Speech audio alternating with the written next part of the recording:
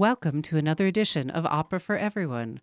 I'm your host today, Pat Wright, sitting in for Keely, who is not here, but we have a special guest. Welcome to our special guest, Grant. Hi. Hi, Grant. Grant, Opera for Everyone listeners will remember, was the original partner with Keely when this show began, not so very long ago. So we're thrilled to have him here because we have a very historical opera. What's the opera we're listening to today, Grant? So we'll be listening to the opera Tamerlano, which is part of a long tradition of talking about this story. There's this kind of epic moment in history, a confrontation between the Timur the Lame, the great conqueror who founded a empire, which is always called the Timurid Empire, which is kind of just his name. So it was his empire. Where was it located? It was located kind of everywhere. It was enormous. It spanned pretty much everywhere. Yeah.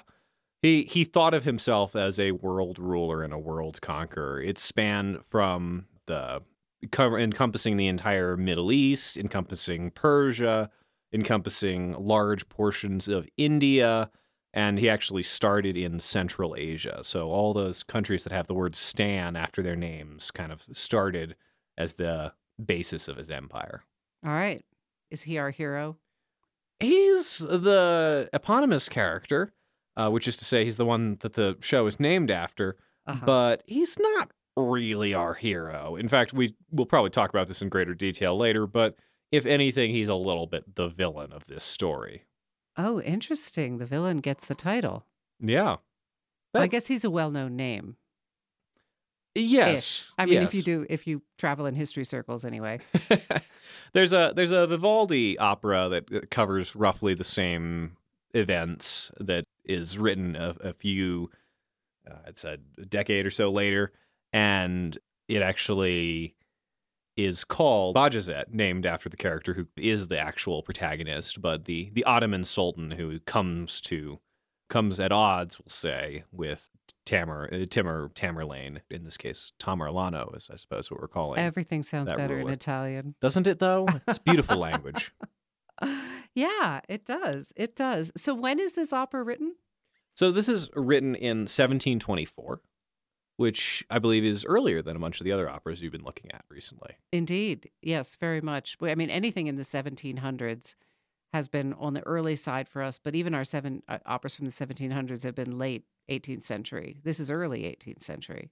Yeah, and the earliest opera that I've talked about with Opera for Everyone is arguably the earliest opera, if not, it's up there in the top 3 or 4, and it's L'Orfeo, which is about 100 years prior to this. We'll actually see some stylistic and other components that are similar between this very, very early opera, L'Orfeo, and Tamerlano, which is written about a century later, but still a century and change before the great operas of the 19th century that we're more familiar with. And still all falling squarely in the musical era that we know as the Baroque period, right? Right. Great. Hey, I think it's time for some music. What do you think? That sounds lovely to me. All right. So this is an aria by our heroic Sultan, Ottoman Emperor, Bajazet. And do you want to tell us anything about this, or do you want to tell us after we listen? Yeah, he's a sort of interesting character in the rise of the Turks and the Ottoman Empire. And I think there's a lot to be said about the political history and other things, but he is our hero. He is the ruler, sort of our hero. It's kind of complicated, but he's the ruler of this great empire, and he's just been overrun by the armies of Tamerlane, and as a result, he has been taken in chains with his daughter to the court of Timur. Wow, serious operatic drama. All right, here we go. The aria by Bajazet. You're listening to Opera for Everyone on 89.1 KHOL.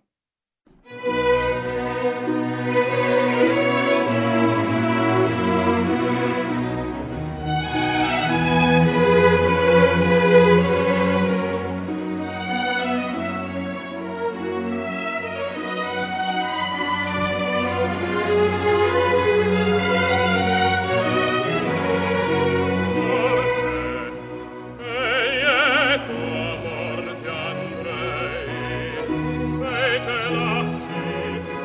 pensier miei, della via il grande amor, se ce l'ha.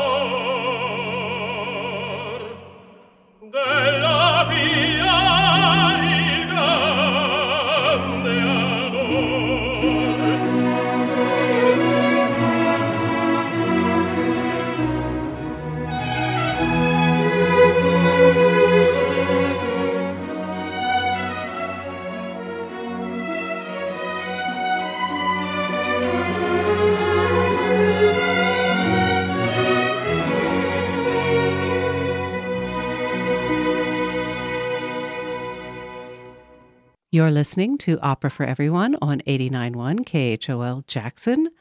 I am Pat Wright, sitting in the hosting chair today when Keely's away with the original partner that Keely had and when she started the show, Grant Wright. And we are thrilled to have him here as we discuss this opera by Handel, Tamerlano. Grant, we just heard a beautiful tenor aria. What's going on in this opera? The general political context here is that there's Timur, Tamerlane, Tamerlano. I'll probably use all three of those terms interchangeably, but it's Tamerlano, the character this story is named after, is a world conqueror. He has been running around, all around, and just beating armies in China, in India, in what is now Iran, in what is now Iraq, up and down the Middle East. He beat the Egyptian Mamluks, and most recently, he has gone into what is now modern-day Turkey and fought a great battle at Ankara and defeated the Ottoman Empire. For those of you who may be familiar with the Ottoman Empire from later points in history, this was actually pretty early on in their history. They were an up-and-coming power, and they had just started to establish themselves and started to expand. And it was in the next half century or so that they would take the city that would become their capital city, Istanbul, Constantinople at this time. So at this time, this is set in 1402. They've just been defeated by Tamerlane, who has come out of the steppe. And I think that's part of what's going on here. The steppe. Tell us where that is. The big space in the middle of Asia, where all the stands are now. Just basically the part of Asia that's really good for horses. There's this historical phenomenon of people who live in that kind of strip of the world, and that runs from Mongolia through the stands and really all the way to Eastern Europe. And that is a great place to hang out with horses. And so the people who live there tend to use horses as part of their just day-to-day life. And it turns out that horses are really good for military conquest. So, and if you hang out with them a lot, you're really good with them, too. Yeah, you get pretty good at riding horses and shooting arrows and the kind of things that make it really easy to run around and conquer the world. Well, be careful. You're going to be talking about people from Wyoming soon, if you're not. Well, give it a little time. Okay. But yeah, so history kind of has this repeating phenomenon of people from that part of the world generally going out and conquering areas around them. Anyone else you want to reference? Well, Genghis Khan is the most famous example. Genghis Khan? And he founded the biggest empire that's ever existed in the history of the world. But there's lots of other people. The Huns, Attila the Hun, comes out of this same kind of area and tradition and set of cultures. More operas. And the Turks themselves actually come out of this. They sweep out of the steppe on their horses, and they conquer a little bit of an empire, and they start to settle down and establish institutions and palaces and bureaucracies and the kind of things that you have that turn your civilization from being this nomadic, some people would use the word barbaric kind of culture, to something that's settled and civilized in the sense of having cities. And a lot of what's going on in the action of this play is the contrast between higher levels of civilization, as it would be understood by a European audience in the 18th century, and lower levels of civilization. And so the fellow we just heard singing, Bajazet, he represents which? Well, he's actually kind of in the middle, is what's interesting here. He's on the more civilized end of the spectrum to some extent, because he's represents this up and coming civilized empire with a bureaucracy and so on and so forth. But the actual poles in this play are represented by, on the one hand, Greece, which is represented by a young prince. Greece is thought of in this time period as the epitome of civilization. That is what civilization is. Now, from our modern perspective, we can look back and say, well, Greece wasn't really all that, and the Turks had a lot going on. And indeed, we can say a lot of nice things about people from the steppe.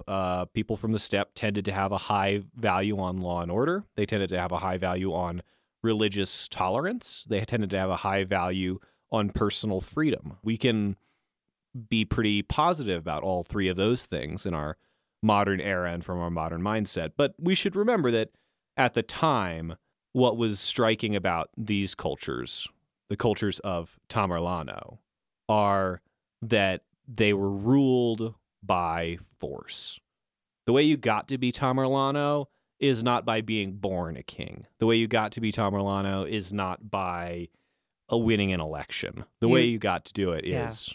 You had to wield the sword better than anyone else. Exactly. And he was just a really, really good general. He wasn't actually a particularly good fighter, personally. He was lame. Timur the Lame is the name that gets turned into Tamerlano.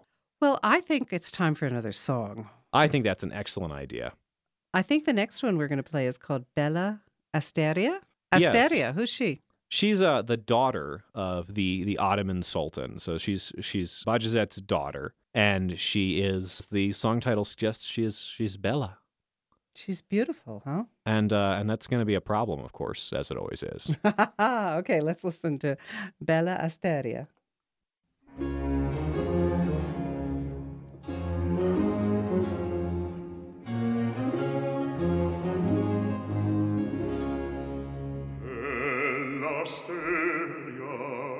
Bella Asteria, il tuo cor mi difenda, se tradisce la bocca il pensier, se tradisce la bocca il pensier. Bella Asteria, il tuo cor mi difenda, se tradisce la bocca il pensier, se tradisce la bocca il pensier.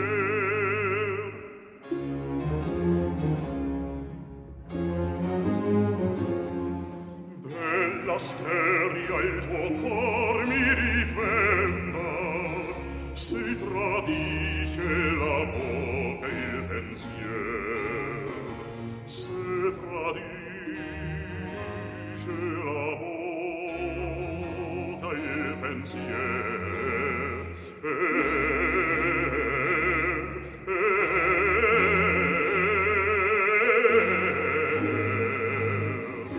Se tradisce la bocca il pensier.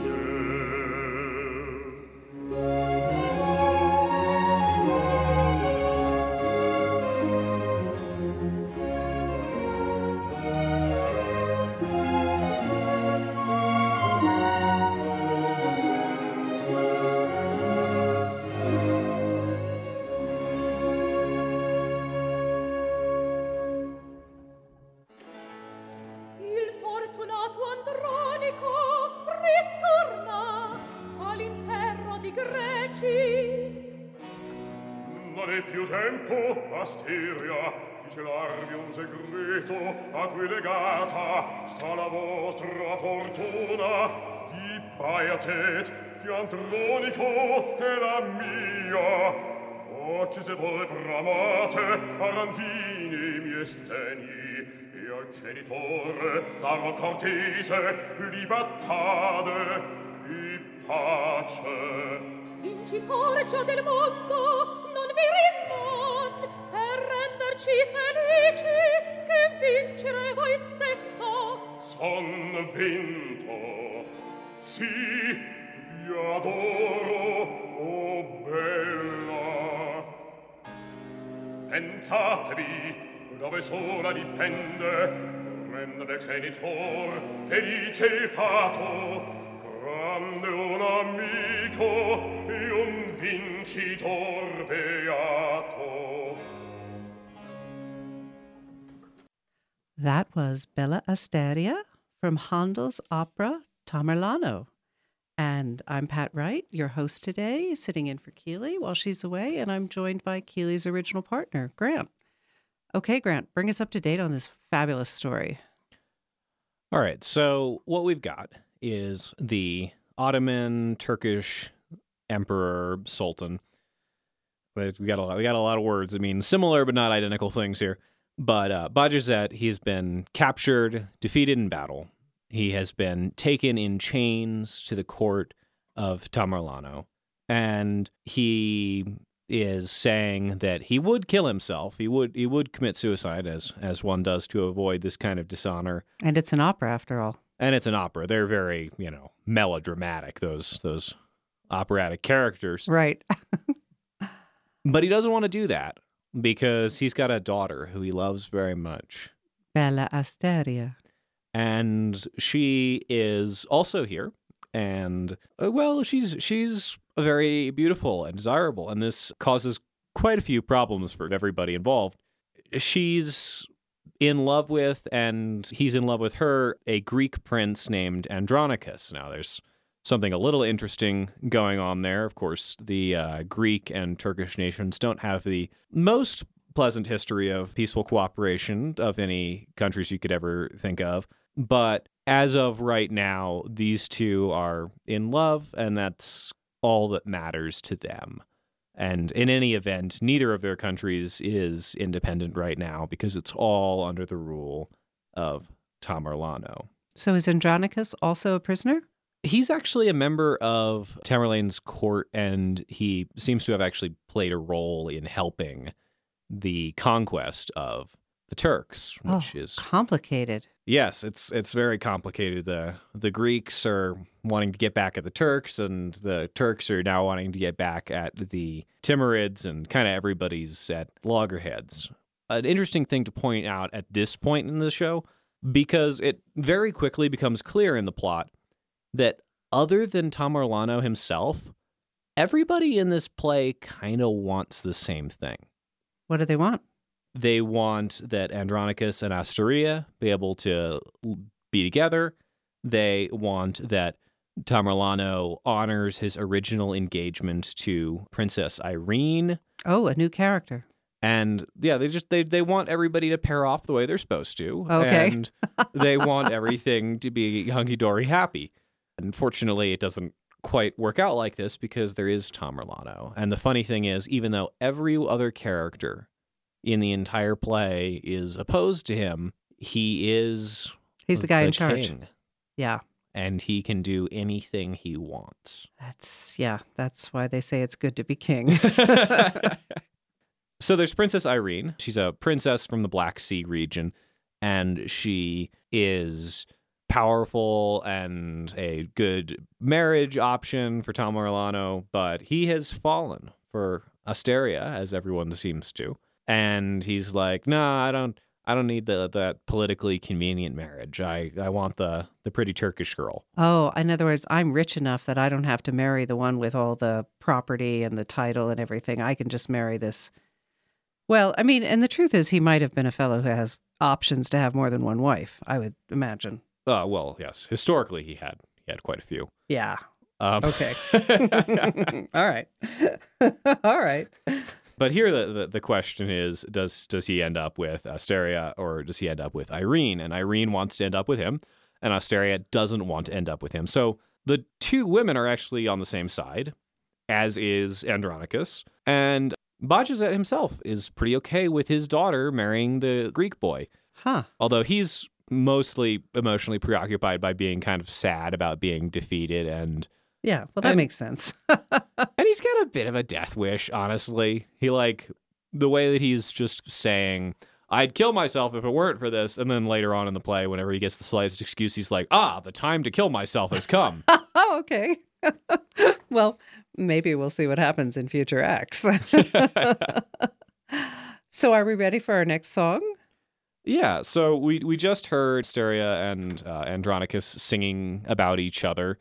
There is unfortunately a little bit of mistrust that's beginning here because Tamerlano has decided that he wants to be with Asteria, and he's asked his buddy Andronicus to help him with this, and this is not really making anybody look good because... Wait. He wants the guy who's actually in love with the girl to help him win the girl. Exactly. He really should have... Never a good plan. ...asked his friend first what his feelings were. But he's in a tricky situation here.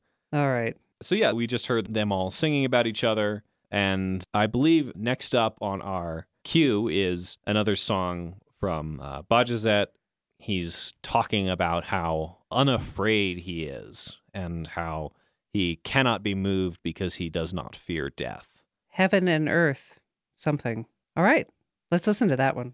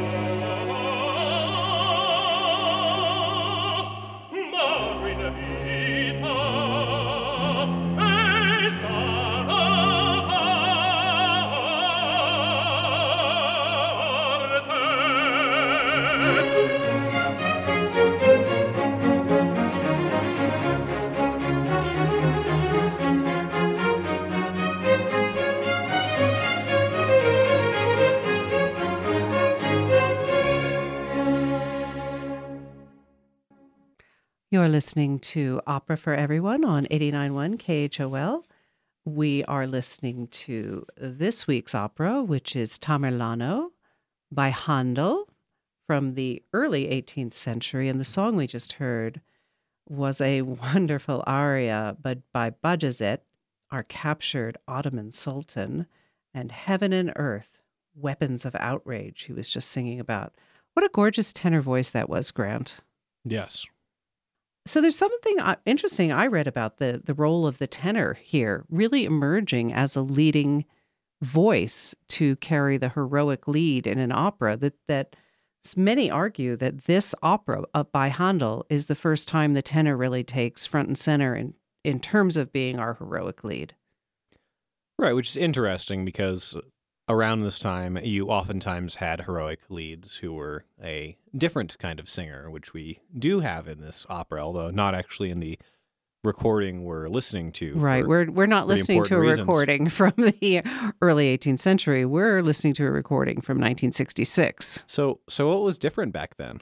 Well, you're gonna make me say it, aren't you?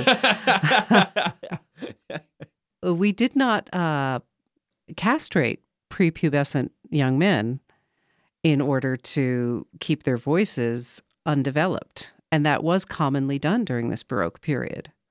Yeah, and so what you had these people who were grown men, but who'd never undergone puberty, and so they still had these kind of childlike voices, but with the full power that a grown adult has. And so they were this curiosity mixed with a wonder that they sang and spoke in a way that's completely different from how anyone else spoke at the time and anyone speaks today. And it's basically a phenomenon that doesn't exist anymore. Very few recordings that survive from the era, but it was made illegal in the late 19th century. Right. Well, it's pretty extreme gamble that families would take to undergo this procedure on the hopes that he would become a great singer. But the castrati who were successful were enormously successful, so people did undergo that gamble. Yeah, it was seen as one of these ways that you could rise up out of poverty through skill and everything else. But it was unimaginably dangerous. They didn't have anything like the sophisticated anesthetics of today, and so this was chiefly done under the heavy use of drugs that were quite dangerous then and now, and would oftentimes result in people overdosing. And it's a very dangerous thing, and obviously a very unethical thing in a quite profound way, but it produced this kind of remarkable art. And so there's a struggle in the modern iterations of this for what exactly do you do with these parts that were written for a kind of voice that doesn't really exist anymore. The version we are listening to, the roles, by the way, we should mention that were originally written for the castrati were Tamerlano himself, and also Andronicus. And it's interesting, we've looked at some of the historical recordings, and the version that we've got actually have a bass and a bass baritone playing these roles. So they've adjusted the roles. More recently, in the last 10 years or so, even as recently as the summer and fall of 2017, La Scala was doing a version where Placido Domingo was doing the tenor role.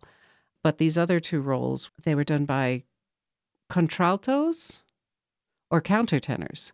Interesting. The highest male voice, the lowest female voice have the same range, and so that's how it gets handled, I think, in most cases in the modern operatic interpretation. Yeah, and if you just look through the contemporary recordings of this, it's roughly half the time the roles are played by men, roughly half the time the roles are played by women, but it does speak to this odd, unusual place. And a place, by the way, that includes a massive range. The high and low notes that these parts are required to sing are very far away from each other.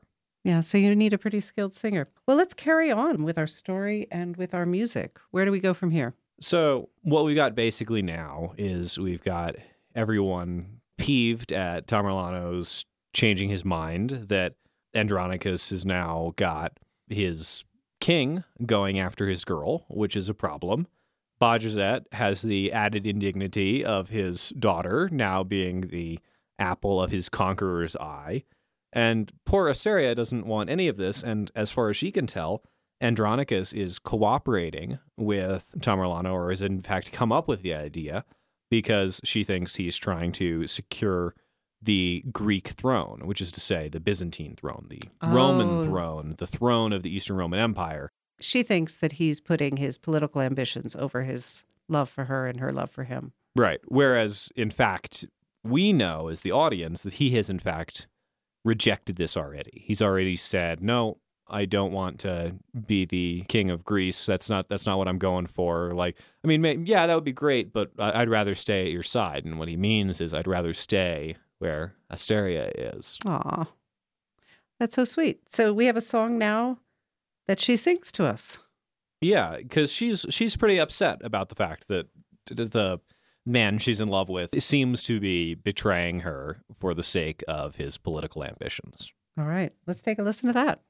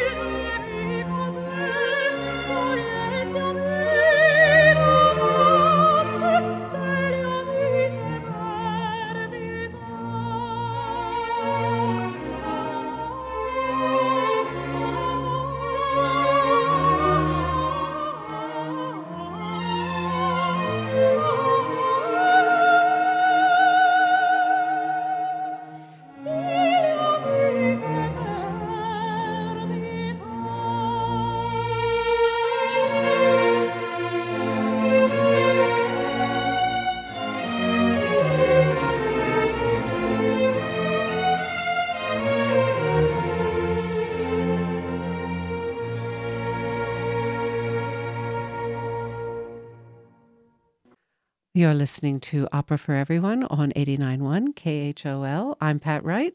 And I'm Grant Wright. I'm sitting in the hosting chair today for Keeley, and I'm joined by Grant, one of the originators when this show started out. And we are listening to Handel's opera, Tamerlano, about the infamous Tamerlane.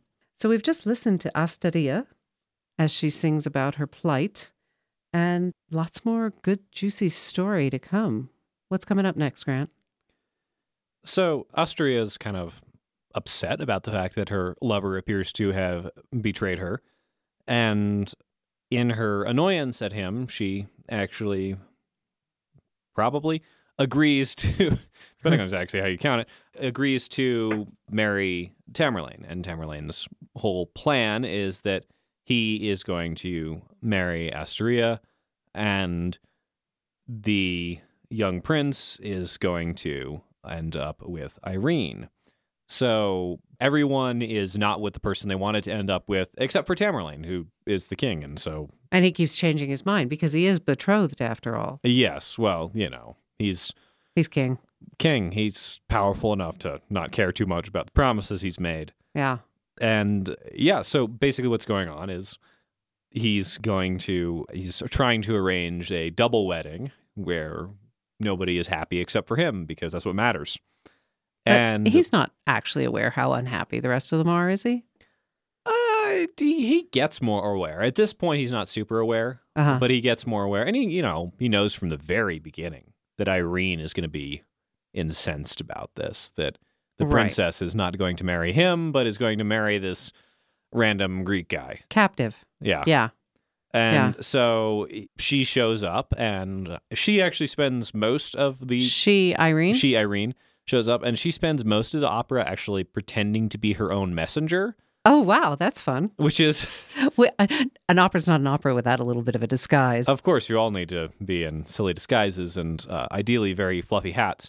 But the concept here is it's a lot of what this story is about the weirdnesses that everyone is put in and the strange positions that everyone is put in as a result of Tamerlano's absolute power. Oh. Because of the fact that he is so powerful, and there isn't really in this play any meaningful sense of law or order or promises mattering or desires mattering, any of these things that you might talk about as the virtues or failings of the different kinds of societies we're talking about. None of this matters, because what matters is that Tamerlano is in charge, and he commands, and everyone must do as he wills. And so the only thing that counts is his personal will or perhaps whim on a minute-to-minute basis. So the only really way to succeed there is to get him to change his mind and think he's changed his mind because he wants to. Yes, which is a pretty challenging thing. And it doesn't help that everybody's outraged at him for one reason or another. That we've got one guy who is...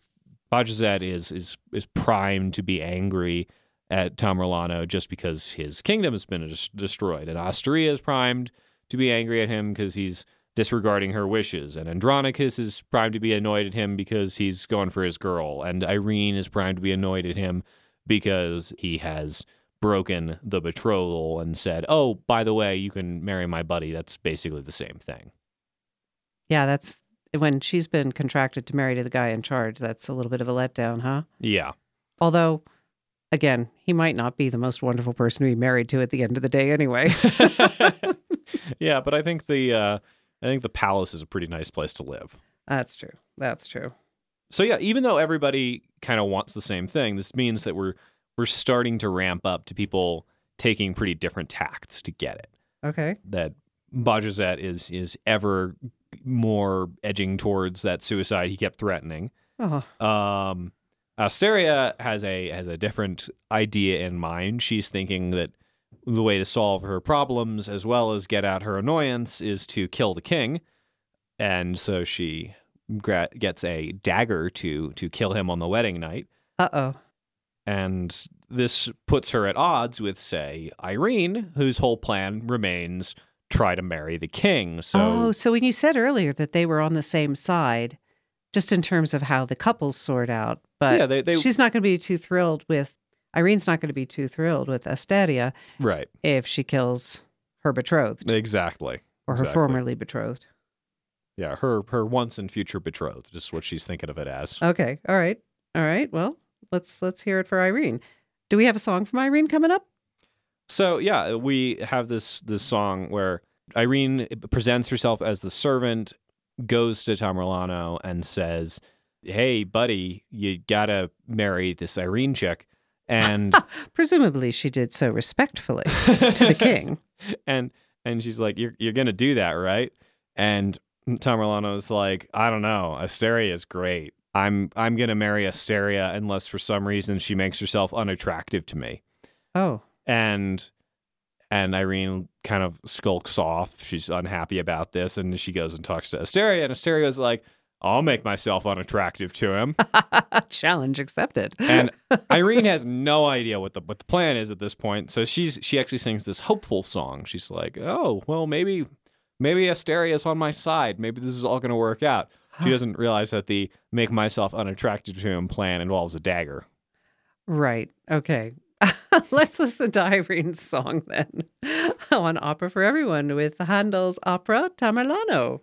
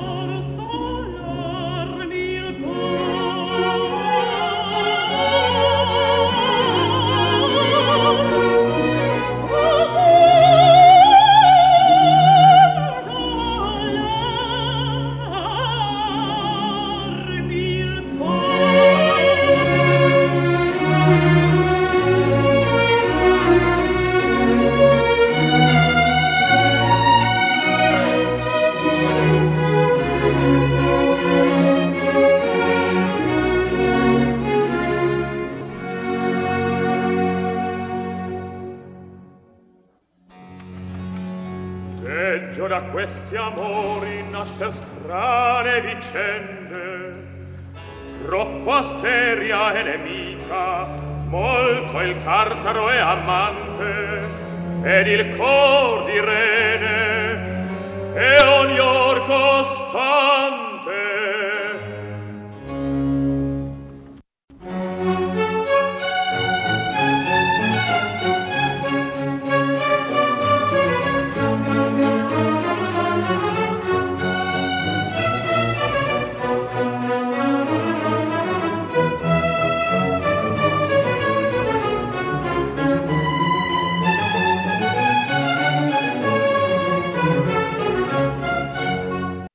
You're listening to Opera for Everyone, a radio show and podcast that makes opera understandable, accessible, and enjoyable for a mainstream audience. It airs Sundays from 9 to 11 a.m. Mountain Time on 89.1 KHOL in Jackson, Wyoming. KHOL is Wyoming's only community radio station. Opera for Everyone is hosted by me, Keely Heron. And me, Pat Wright. If you like what you hear, please subscribe to our podcast on iTunes or SoundCloud, and like our Facebook page, Opera for Everyone, where you can also send us a message. Thank you for listening. Thanks for listening. And we hope you enjoy the second half of today's episode.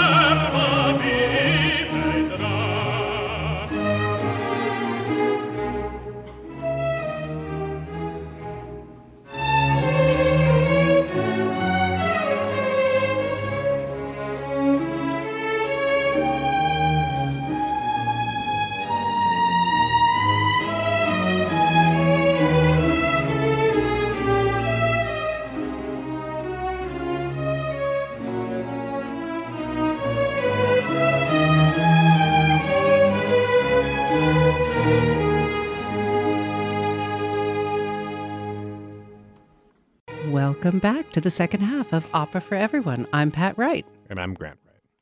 We're so glad that you're here. We are listening to Handel's famous opera, Tamerlano, and it's an older one for us here at Opera for Everyone. It's from the early 18th century, and we are pretty excited about this. Grant's been giving us lots of historical background, and Grant, Keely's not here. So you know what that means. I guess it's my job as your host to put on the opera helmet and try to recap really quickly for anyone who's just turned in at the top of the hour here. Well, we were just listening to our heroic tenor, the captured Sultan of the Ottoman Empire, as he is lamenting his fate, which is pretty much what he's been doing throughout the entire opera. His fate being that of a captive. He's been captured by Tamerlano in Italian, and he's not happy about the fact that his daughter is going to be married to Tamerlane.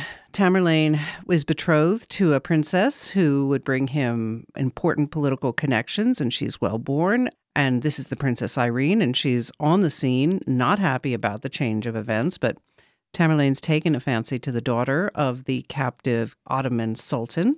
And it's kind of messing everything up because the daughter, Asteria, is expecting to marry Andronicus, the Greek prince, who is kind of in an interesting position. He's going to marry this captive's daughter, but he's also a little bit of a right-hand man to Tamerlane. So it's kind of a mess all around. If Tamerlane would just straighten up and marry the person he's supposed to, a lot of the drama of the opera would be gone, I believe. Is that true? That's more or less correct, yeah. More or less correct. We'll go with that. All right. So I'm not going to recap all of the everything we talked about, but that's kind of where we are on the plot. Did I miss anything important? Yeah, well, what's everybody going to do about it? That's I the don't know. situation. I guess we'll have to listen to the second half. Yeah, so yeah, we got these plans brewing here to have everybody see what they can do to make the situation a little better for themselves. Right, and the aria we just heard was Bajazet singing At His Feet, which is him lamenting his fate. And we're going to come up and we're going to hear another lovely piece. I guess it's lovely if you don't mind the title, I Want to Kill. And this is going to be actually the final trio of Act 2. There's one more act remaining, and it's an action and song-packed act. But I Want to Kill. Well, who wants to kill whom here? Pretty much everybody wants to kill somebody is basically what we're getting at here. But it's a trio, and the three people singing are Tamerlano, Bajazet, and Asteria. Asteria, as we know, has come up with this plan to try and off Tamerlano on the theory that that's vengeance or will make her situation better or something. But that's her plan. It's kind of not a great plan, really, when you get down to brass tacks, but it's the plan she's got. And so through a series of the kind of contrivances you get in these stories, the plan is revealed. She shows the dagger to everyone and said she was going to stab Tamerlano on the wedding night. And Irene has a part in foiling this plan because she, of course, doesn't want Tamerlano to be killed. And as a result, Tamerlano is infuriated. And he is talking about killing Bajazet, talking about killing Asteria, just kind of talking about killing everybody. He's the one who says, I want to kill. But, at the same time, you've got Bajazet, who's increasingly in a darker and darker place.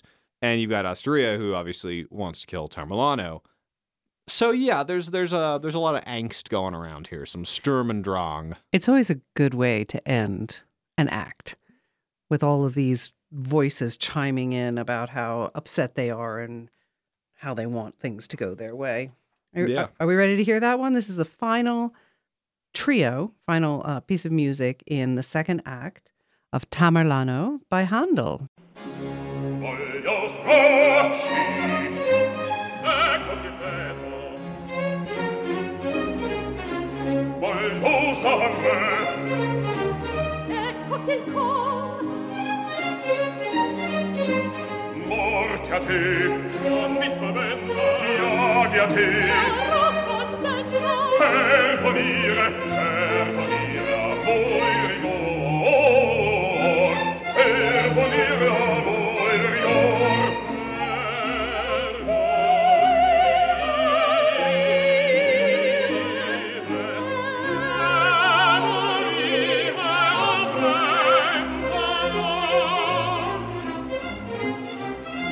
Voglio stracci, ecco che bello.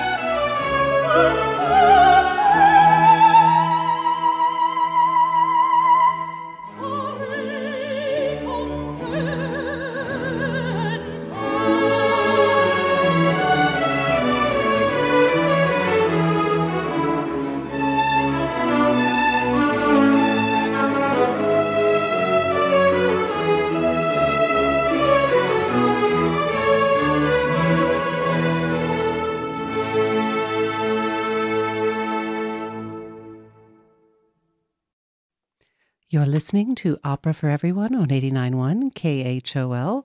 Welcome back, everyone. We have just finished Act 2 of Handel's opera, Tamerlano. Handel, who you may know as the famous composer of The Messiah. He was prolific. He wrote quite a number of operas, didn't he, Grant? That's what I hear. Yeah, that's what you hear. Yeah, you know better. I think one of the interesting things about this opera, as exquisite as it is, he composed it quite quickly, I read. Yeah, it's a matter of days in a year when he composed a number of the his other most famous operas. It's kind of interesting when you read the stories, the composition of these things, how often you find things that are written in this just frenzy of creative output. There are counterexamples. There are things that are nursed for authors' entire lifetimes, but especially in music, especially in opera, orchestral music, generally speaking, you find a lot of these pieces that are just created out of this act of total inspiration. Right. No, it's fascinating. And also, one other thing I thought was sort of interesting here, because Handel, of course, not English, not Italian, but of course the opera is in Italian because that's what operas were. They were in Italian, and he was living in London, and it premiered in London.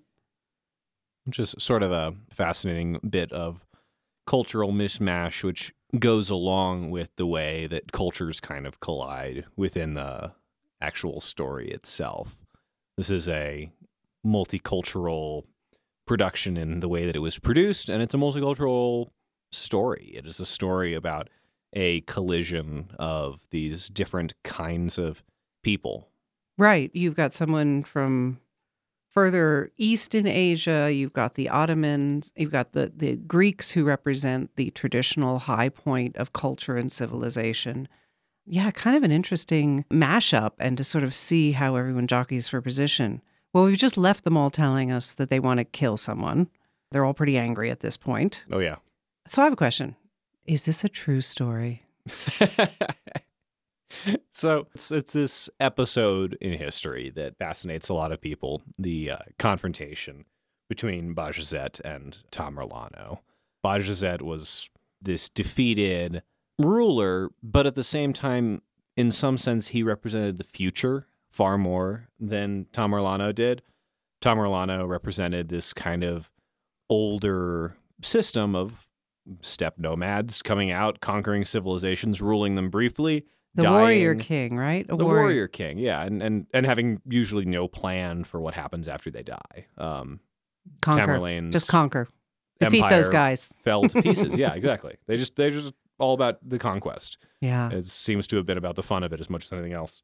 And Bajazet, on the other hand, he's defeated, and there's some sense that he's lost and he's diminished, and Tamerlane is on the top of his game.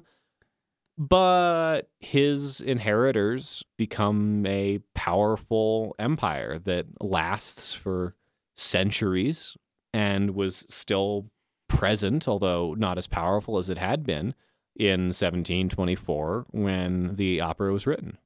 Yes, very much so. Well, let us listen to the first song that we're going to play from the third act, Cor di Padre, Andronico, Il mio amore.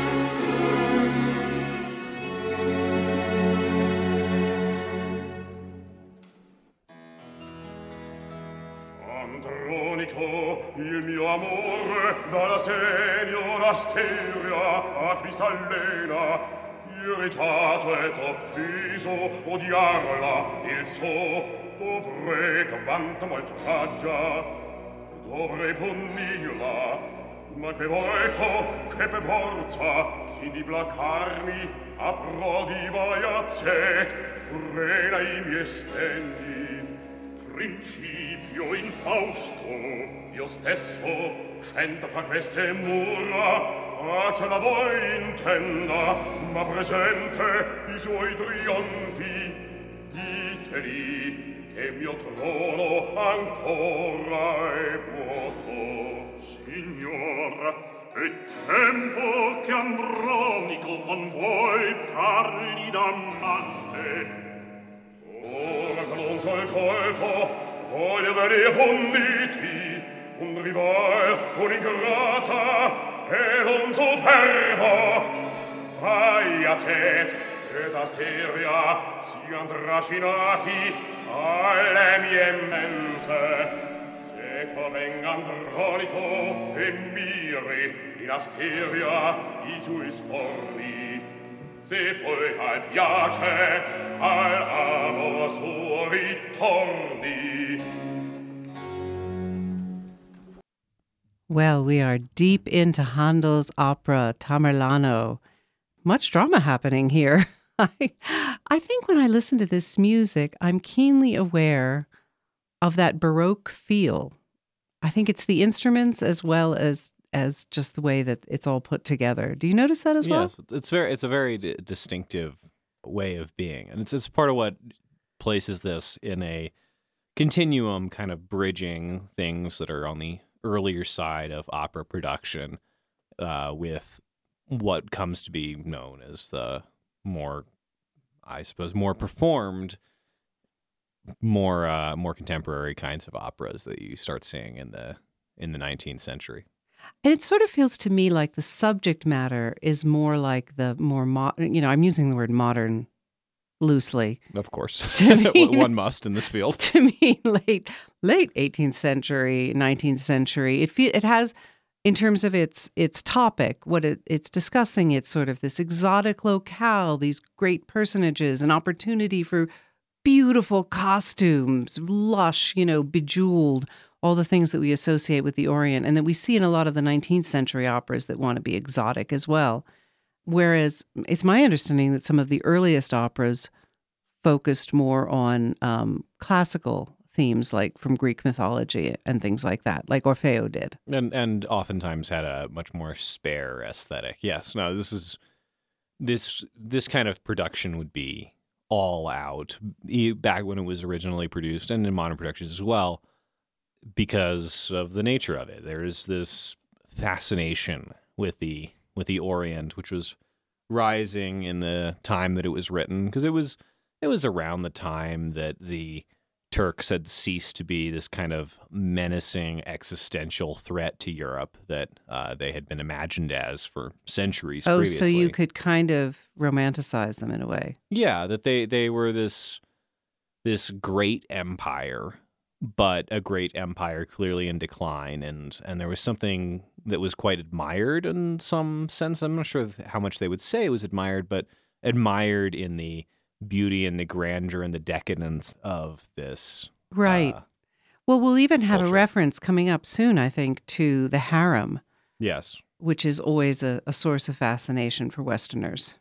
Yeah, and I mean, there are all sorts of implications about this, the way that the dress worked and how power is conceived, because there is this common idea in Europe in its modern history and indeed before that, thinking of the East as being ruled by these massive despotic regimes, and there's some truth to that. I mean, it's hard to say that they were more despotic than anything that's going on in Europe, but it is true that they had massive bureaucracies and they tended to be on a much larger scale, yes. Geographically anyway, than any of the countries in Europe. The countries in Europe were ruled by kings, but relatively few of them were ruled by emperors. And this is a story about, we've been calling him a king, but Timur he's an emperor, and which that means a a king of kings. Pretty much all the characters are kings. Right. The Sultan is clearly a king. Andronicus is offered kingship. The princess is king-like in rank, as is. I mean, I suppose both of the princesses are, and so. What is not the case is that this is not a contest between kings and commoners, or even kings and nobles. This is a contest between emperor and kings, and the will of kings or princesses is easily ignored by a king of kings. Right. Right. Yeah. No commoners here. I mean, that's part of what happens in the 19th century with some of those operas when commoners are in fact portrayed. It's shocking. We're used to them being either from mythology or of the most upper class imaginable. It's kind of interesting. Well, one other question I have for you about the story. I know I asked you if it was a true story. Okay, we've dispensed with that speculation. But Handel himself, or Handel's librettist here, is not just researching history. He's taking this story from somewhere. Yeah, I mean, this is a story that gets worked through. There are a lot of iterations of this. There's the Vivaldi version, which is a few years later than this one. One of the most important ways that this story gets developed is actually there's a Christopher Marlowe play. Christopher Marlowe is probably familiar to most of us as that character from Shakespeare in Love. Love that show. but he was a playwright around the time of Shakespeare. A little earlier, most of his stuff or had to do with the fact that he, spoiler alert, died young. and he's most famous probably for Dr. Faustus. Yes. This play about a man who sells his soul to the devil for power. Also operatic material. Which is also used as operatic material. And where I'm going with this is his version of the Tamerlane story has a lot of Faust in it. Oh. It's a rise to power story. It's not focused on the Sultan the way that this version is. It's focused on Tamerlane himself. And there's this interest in how he rises to power and how great he comes to think of himself as. And the climactic scene, he actually burns a copy of the Quran. Tamerlane was Muslim. And that's his way of saying, I am the Lord of the universe. I am it's his way of denying God. Even than God. Yeah. Yes. And so it's got this echo of Faust that he's acquiring power, but as he's acquiring power, he's rejecting morality, he's rejecting God, he's rejecting all things that would restrain him, hold him back, cause him to not just do whatever he wanted to. And so there's an interesting development of that going on in this opera, where you've also got this Tamerlane character who's not restrained by anything.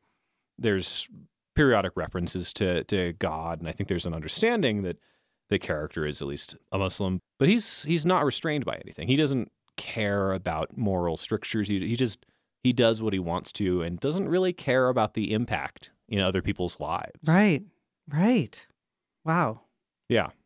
Wow. So there's some heavy stuff about power and morality and how you interact with other people, because that's the danger of power. Is people like to talk about independence and self-reliance and doing what you want to do and living your best life and so on. But there's a danger, and that's one of the interesting dangers that gets explored in philosophical traditions, is the danger of simply doing what you want to do and what that means for the people around you and how they have to deal with that and live that way. Wow. Okay, well, you've given us something to think about there on all kinds of levels. Thank you. Let's listen to a little more music, shall we? I don't think I have the nerve to even try this in the Italian. Midway through the third act. Any more story you want to bring us up to date on before I play this? Let's listen a little bit, and okay. We can talk more about the story. All right, let's do that.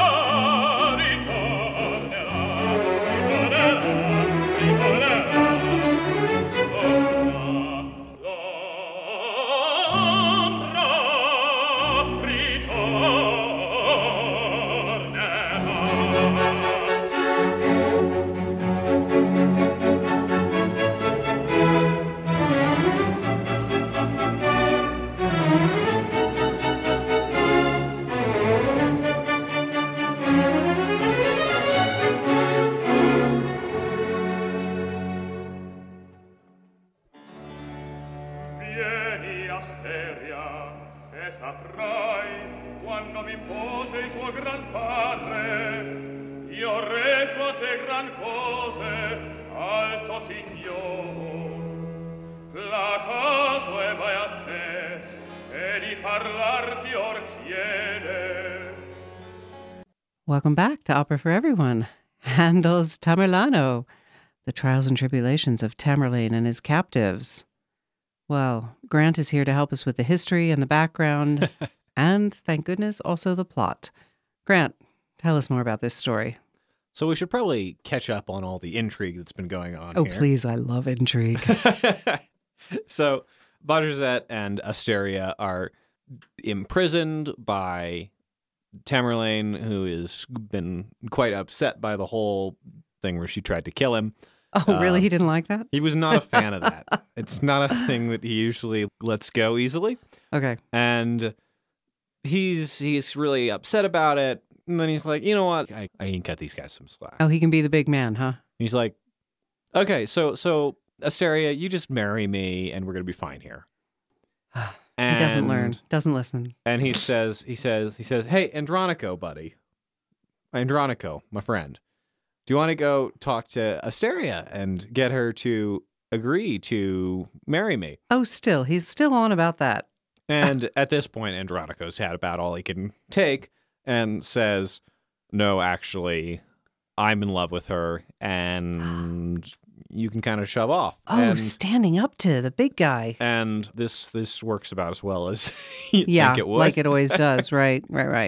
And so Tamerlano orders the execution of the Sultan, and he says that he's going to have Asteria married away to one of his slaves, and oh wow, that's pretty bad. And so he's just he's done with all of them, and orders that they serve him, both father and daughter, that they serve him in a banquet. And just to exert dominance, just to humiliate them. Yes. Ooh. And I noticed the social things going on. These people are of the rank of kings, and they're being reduced to the rank of slaves. Right. And so that's what he's doing. And meanwhile, there's the discussion of Irene, and maybe she's going to get to marry Tamerlane after all. It looks like he's not going for Asteria, but there's one little last bit of intrigue left, which is that Asteria hasn't quite given up on the idea of trying to kill Tamerlane. And so she's got a right to be upset. She's yeah, absolutely. I mean, everybody does, right? Tamerlane's kind of been a jerk the whole time. Yeah. Yeah, and so she takes some poison. Her father gave her some poison just in case to kill herself if she needed to. Oh, okay. And he's got some himself. And so she tries to poison the king. Oh, you mean instead of killing herself, she's like, I've got a better use for this poison? Exactly. Her dad's still holding on to his vial, but she says, I'm gonna kill the emperor. And this doesn't work out because guess who comes to the emperor's rescue?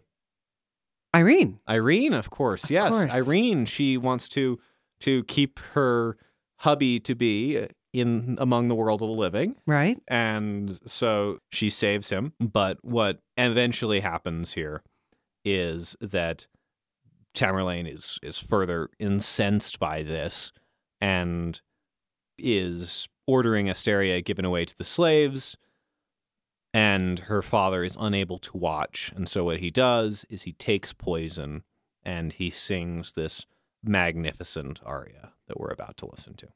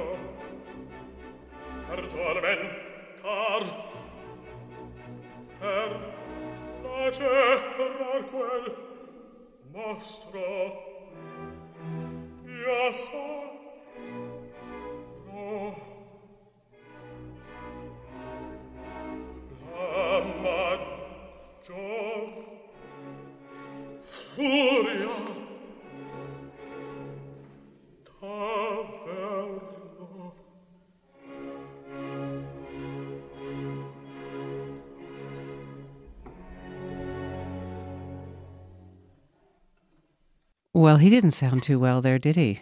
No, this did not go very well for him, or did it? I mean, he's been talking about offing himself since the very beginning of this play. Bajazet. Yeah, it's interesting what motivates the king characters in this. That Tamerlane seems to just kind of do whatever he wants to do on a whim. You've got the young idealistic Greek prince who just wants to marry the pretty lady. He's a fool for love. And then you've got Bajazet, got this kind of concern with his honor. Yes. Which is I suppose a different way of looking at all this. It's a kind of nobility. Yeah. Yeah. That was an excruciating death scene as far as I was concerned. Yeah, I know. It's only an opera, right? That people drink poison and then sing for 8 minutes at the top of their lungs. Although he was getting quieter at the end. A lot of dynamic range in that song. Yes.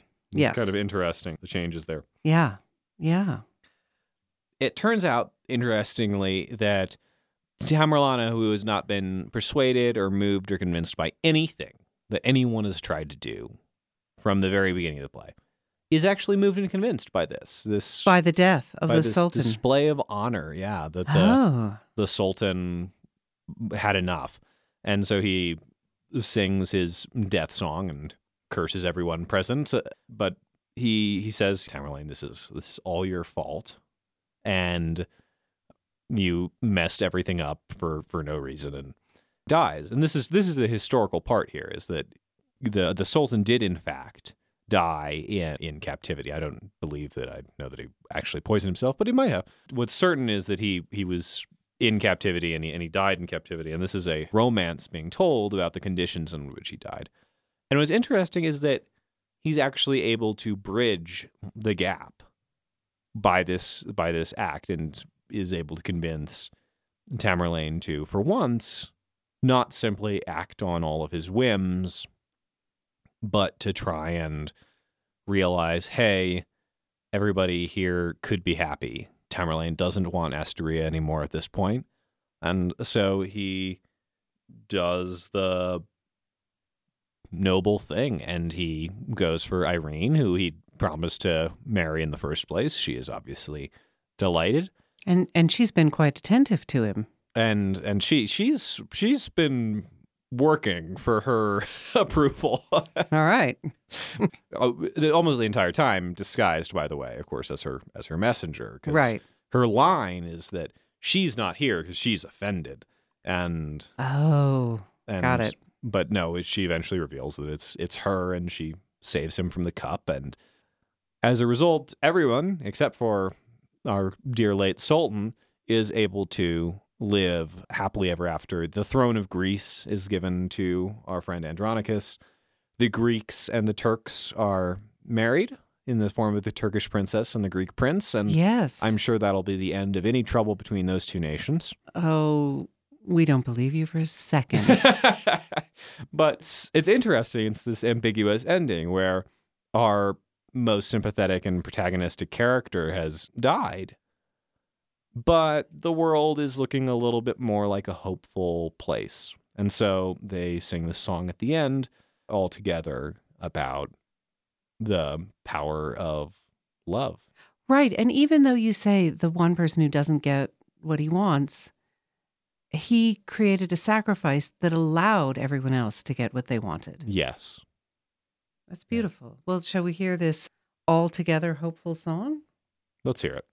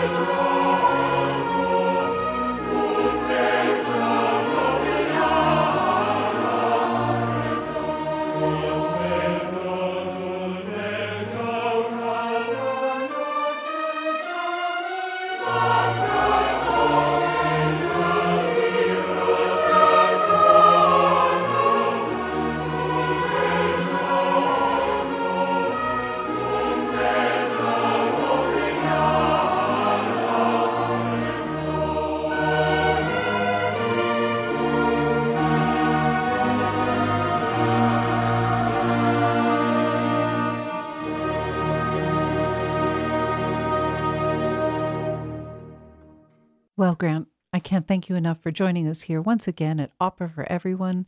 We so appreciate your insights into story and history and context. And thank you all for listening to another episode of Opera for Everyone.